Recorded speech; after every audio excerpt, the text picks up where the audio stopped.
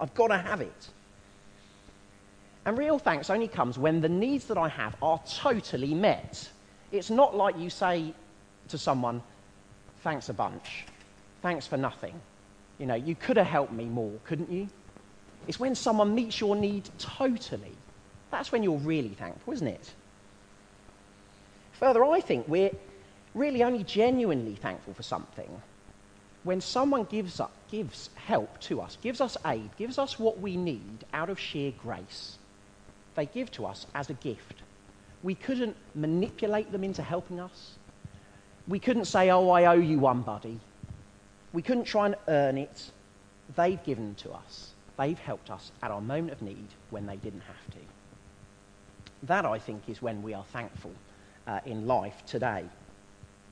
Of course, in part, this is quite a narrow view of thankfulness, isn't it? That actually we're really only thankful because, if we're honest, in some ways, we're quite selfish and individualistic. We're thankful when my needs have been met, right? That's when we're thankful. So in some ways, our thankfulness, or sometimes our lack of thankfulness, is down to us, and sometimes it's just our culture. It's the air we breathe. Everyone thinks in these sorts of ways. And so it's no surprise in our culture that people should be surprised when we say that we are thankful for Christ and that we have all that we need in him. See, this is the central message of Colossians. That when you have Christ, you need more of him, but you don't need anything else. As Christians, we don't need more religious experience to grow as Christians. We don't need more traditions. We don't need extra rules given to us. We don't need extra festivals or conferences to attend.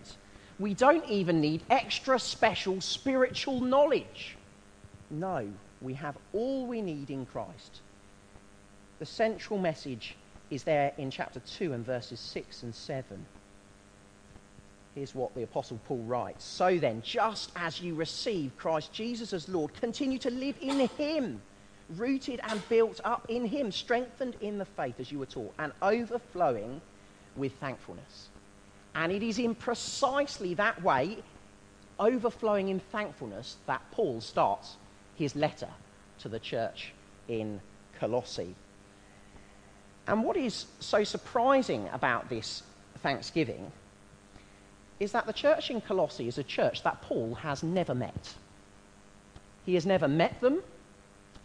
He says nothing about ever planning to go and meet them. It is not one of his churches. He didn't plant the church in Colossae. He's had little involvement to do with it, and only his friend Epaphras has been involved in Colossae. So why on earth is Paul thankful for this church above all? Why should he care enough to write to the church in Colossae and care enough to be thankful for them? Well, perhaps his introduction gives us a few clues. Look with me at verses 1 and 2. Paul, an apostle of Christ Jesus by the will of God, and Timothy our brother, to the holy and faithful brothers in Christ at Colossae. Grace and peace to you from God our Father. Do you notice how Paul introduced himself there? He states himself with his authority. He is an apostle. He is a man sent by God on a mission. And in his mission, all that he writes is inspired by God. It is intelligible, divine communication from God. So as Paul writes this letter, he widens the scope. He shows us the authority of all he's going to write, and he draws us into this message. And did you notice how he described his recipients, the Colossians? The church in Colossae are in Christ at Colossae, but he adds two extra words that we don't often see in Paul. He calls them faithful brothers, verse 2. It makes us think, why does he call them faithful brothers? I mean, he doesn't really know them, so how does he know that they're faithful? What does he really know about them anyway? And come to that, in what way are these Colossian Christians actually faithful? You see, faith in the Bible is not blind faith versus reason, as our world would have it, But no, faith in the Bible is an instrument. It is something that does something. It grasps onto something. Faith trusts. Faith grasps and holds onto something. And Paul is saying at the outset, this church is faithful. They have got their grasp on something or someone, and they are holding on tightly. That is what the church in Colossae are doing. And so it raises for us what will be an important theme in the whole of the letter, which is are the Colossians really secure in their faith in Christ? Or are they listening to those people who might tell them that they need something more? So what is it that makes Paul so thankful for the Colossians? That's what we're going to be spending our time on this evening. Why is Paul thankful for the Colossians? What are his grounds for thankfulness? And we see this evening our first point, that Paul is thankful because Paul has heard of their faith and love. Point number 1, Paul has heard of their faith and love, verses 3 to 5. Look with me again at those verses. Paul writes, we always thank God, the Father of our Lord Jesus Christ, when we pray for you, because we've heard of your faith in Christ Jesus, the love that you have for all the saints, the faith and love that spring from the hope that is stored up for you in heaven. Did you notice Paul's persistence in his prayers there? He says, we always thank the Lord Jesus Christ.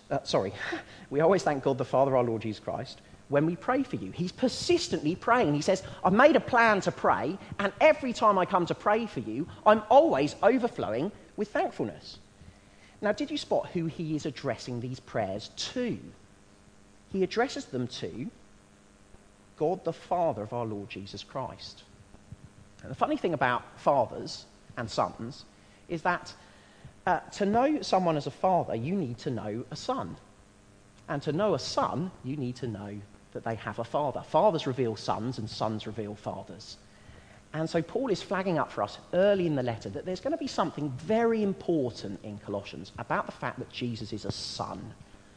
And I hope at the end you'll go away wanting to read more of Colossians, and we'll go and find out what is so significant about that. But hold that thought. So Paul is praying a prayer of thanks, and he's thankful for the church in Colossae because he's heard a report from Epaphras. And he's heard that their faith really is in Christ. They really are trusting and holding on to Christ. And furthermore, they're demonstrating this in acts of love. They love the whole church. They are serving and caring for one another. Now, this is the ultimate rebuttal to those people who would say that these Christians need more. Paul is giving thanks for what they've got. You don't give thanks for something if it's in some way deficient. Paul is thankful for this church. They've got everything they need. And so often when Paul writes, his thanks leads him to praise and to worship. If he is thanking God for this, it's because he's thankful to God for it. He's not giving God half-hearted thanks and praise. He's absolutely delighted for all they've got. They really are Christians. They've got the full package. They've got faith in Christ and they love one another. They have received the gospel, they have heard it, they have understood it, they put it into practice. They don't need to add extra things to it. They don't need to make sure they go to that conference, otherwise they won't be Christians anymore. None of that. No, he is thankful for them without reservation.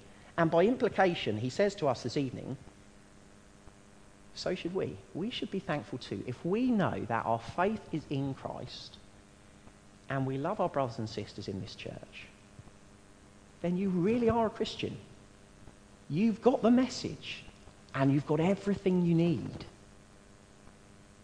Oh, be thankful for it. Oh, be thankful. Now, I wonder whether you noticed all the connecting words here. He is thankful because he knows about their faith and love. I think probably verse 4 starts with the word because. It might be better if we read that as the word since. So notice how the logic of it works. He says, we always pray, I always thank God for you when we pray for you. Since, the implication, since the time he heard the message. So there are words of, he's been praying ever since he's heard all about them. And then we get verse 5. Where he talks about the faith and love that spring from the hope held out in the gospel. And I think the idea here is that the faith and love these Christians have, it comes from their hope as Christians. But not only is that the case, but because Paul knows that they have faith and they have love, he knows that he has good grounds for believing that they do have a hope stored up for them. I think verse 5 is about Paul saying, I know you've got the hope of heaven. I know you've got the hope of glory ahead of you. Elsewhere in Colossians, he says that he knows in chapter 1, verse 23, he knows that they're holding on to the hope held out in the gospel. They've got that hope. In 1 verse 27, he knows that they're trusting in Christ, who is for them the hope of glory. In other words, I think he's talking about hope here and saying, I know that there is a hope for you. I know there's a hope for you. Not only does your life spring from the hope you've got, but I know that you're going to make it to eternity. You're on the road to eternity. You see, as Paul casts his eyes at this one individual church that he knows nothing about, he's thankful for them. They really have got it. They really are Christians. And Paul says to us, when someone comes along to you and says, you need something more to be a Christian, he says you should be so thankful. You should prize so highly what you already have in Jesus that it just sounds absurd. I think it's a bit like this. Do you know those moments in films where the intrepid voyager is on a journey and there's that climax moment where they know what they've got to do and everyone's cheering, finally they've got it, they know what they've got to do. Has anyone seen here the film Lion? This is maybe a terrible illustration. 2 people have seen Lion. 3 people have seen Lion. Lion is a film about a young Indian boy whose name means lion. And at the age of 3, he gets separated from his parents, put on a train that takes him to the other side of India. There he gets adopted by an Australian family from the streets. And the story is all about, can he find his way home? And I won't spoil it for you, but there's a moment in the film where he works out how he's going to get home. And everyone is cheering. You are cheering because you know, if he carries on, if he sticks to that, he is going to make it. He is going to find his mum, who he hasn't seen for 25 years. He's going to get home. And it's like Paul here is saying, we're at that bit here. You have faith in Christ and love for the brothers, and if you keep with him, you keep going to eternity. You have the hope of glory ahead of you. He is cheering. I thank God for you. Paul says you've reached the climax of knowing where life is going, and you're following Christ, and you keep with him. Now, you may be saying this evening, well, Ollie, that all sounds a bit internal. I mean, you're talking about faith and hope and love. Surely Paul needs something a bit more tangible, doesn't he? He's thanking God for this church. Doesn't he need a bit more evidence? Well, our second point this evening is precisely about that. Our second point, which covers the rest of the passage, is that Paul is thankful for the Colossians because they have heard the true gospel. They have heard the true gospel. And he knows that because it's bearing fruit in their lives. Verses 5 and 6. Look with me at those verses, please. Halfway through verse 5. You have already heard about the hope held out in the word of truth, the gospel, that has come to you. All over the world, this gospel is bearing fruit and growing, just as it has been doing among you since the day you heard it and understood God's grace in all its truth. See, Paul is thankful because he knows that the pin, if you like, has gone in the map. In Colossae, there is a faithful church. There is a real Christian church. But he says not only that, not only has the pin gone into Colossae, but there are churches and there are pins going in everywhere. The message of Christianity, the gospel, has got wings and it has taken off. And wherever the gospel goes, it bears fruit. People have faith in Christ and they love their brothers and sisters in Christ.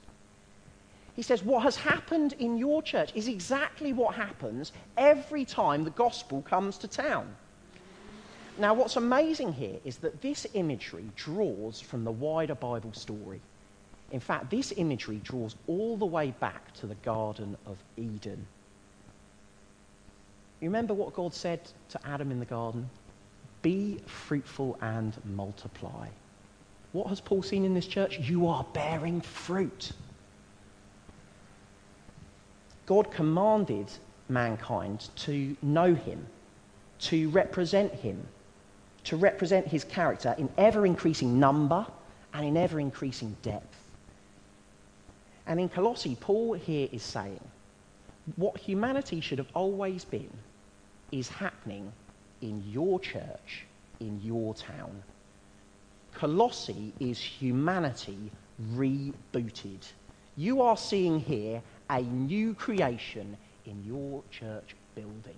The beginning of the new creation is happening here. The church is growing and bearing fruit. And your faith and your love and your hope are proclaiming that. In the Old Testament, the people of God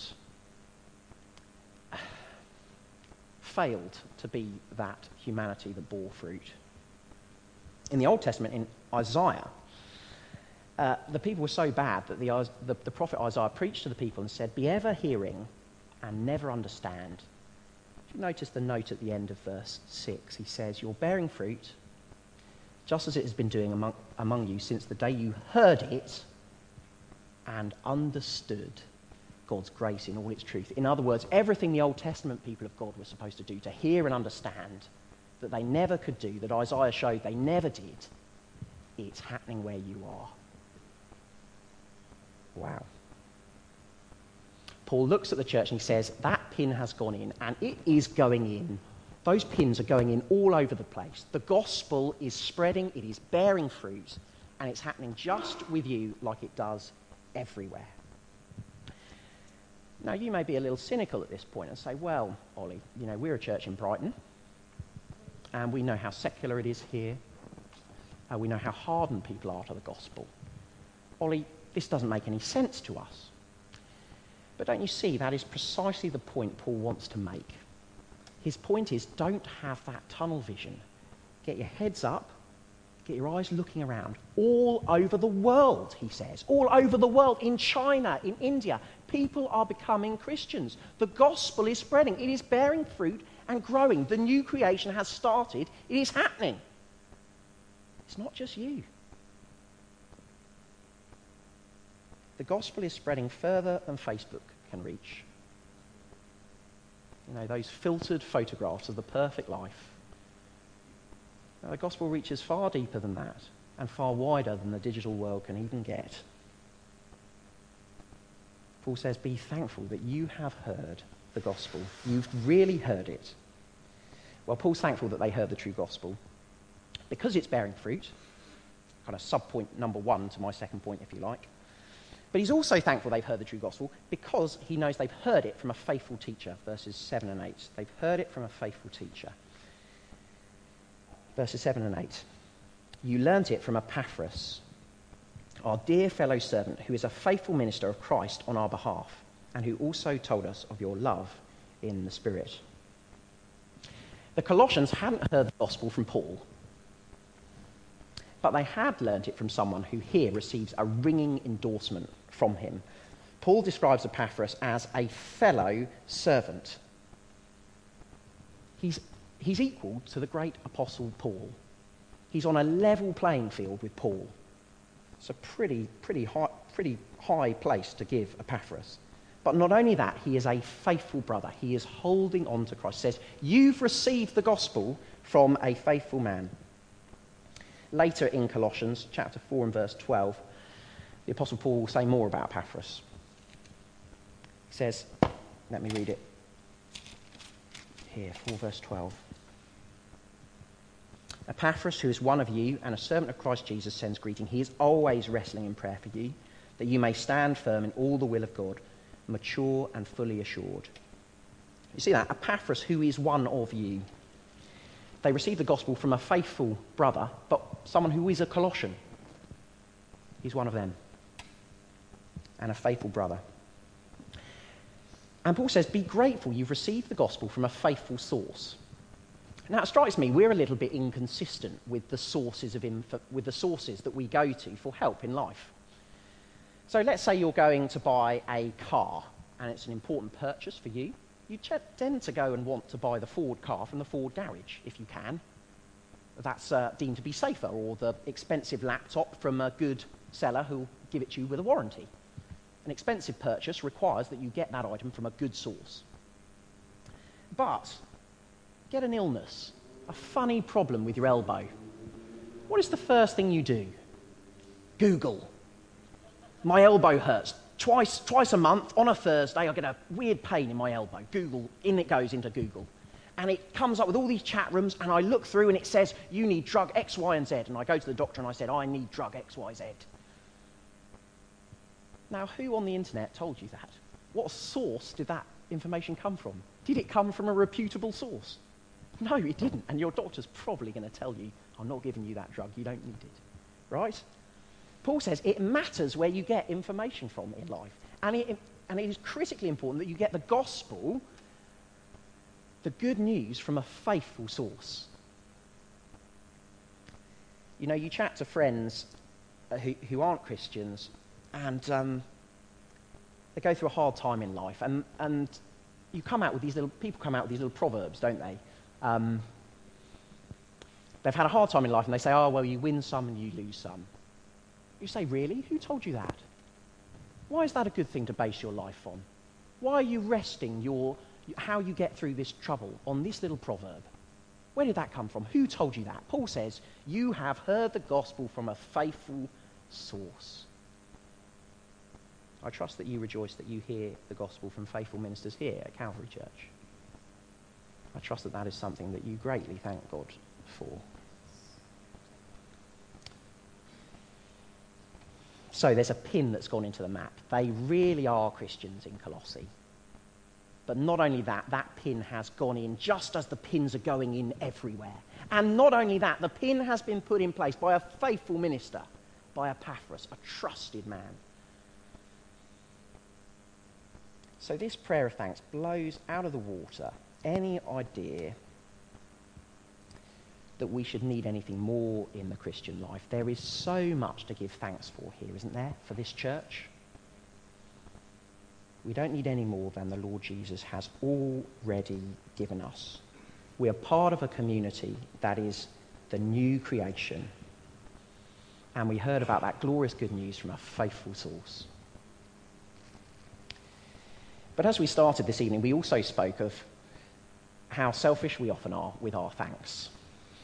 How we often only think about ourselves. And we noticed how Paul is thankful for a church that's got nothing to do with him. You see, we tend only to be thankful for things in life because we think the world revolves around us. That what happens to me most of all matters. That's what's most important. But what if the world didn't revolve around you? What if the world revolved around someone else? Would you be thankful then only for things that affected you? This prayer continues. Paul prays for the Colossians. He prays for them to grow in Christ, to know more of him. And as he gets to the end of his prayer, verse 12, he says, I'm praying that you'd be giving thanks to the Father who has qualified you to share in the inheritance of the saints in the kingdom of life. For he has rescued us. He has rescued us from the dominion of darkness and brought us into the kingdom of the Son he loves, in whom we have the redemption, the forgiveness of sin. You see, as Paul prays this prayer of thanks, the world does not revolve around him anymore. He has been moved from one domain to another. Verse 13, he has been rescued from the dominion of darkness and brought into the kingdom of the Son. The world does not revolve around Paul anymore. So he doesn't give thanks for things that only affect him. He gives thanks for those things that promote the kingdom of the Son. He has been rescued from the domain of darkness. He has been rescued for the world revolving around him, from thinking only of himself. And he serves the Son. Paul is thankful because he knows he's part of a new creation, and he follows the Lord Jesus, the firstborn, the ruler, the heir of all things. And he longs and praises God and thanks God every time that kingdom grows. Because it's not something he's distant from, it's something he's part of. Paul is thankful for the church in Colossae because of their faith and love, because they've heard the true gospel, just as he did. Brothers and sisters, will you give thanks that your faith is in Christ, that you love one another, that you heard the gospel from a reliable source, that you are part of a rebooted humanity, and you have been moved from the domain of darkness and brought into the kingdom of the Son. Let's pray, shall we?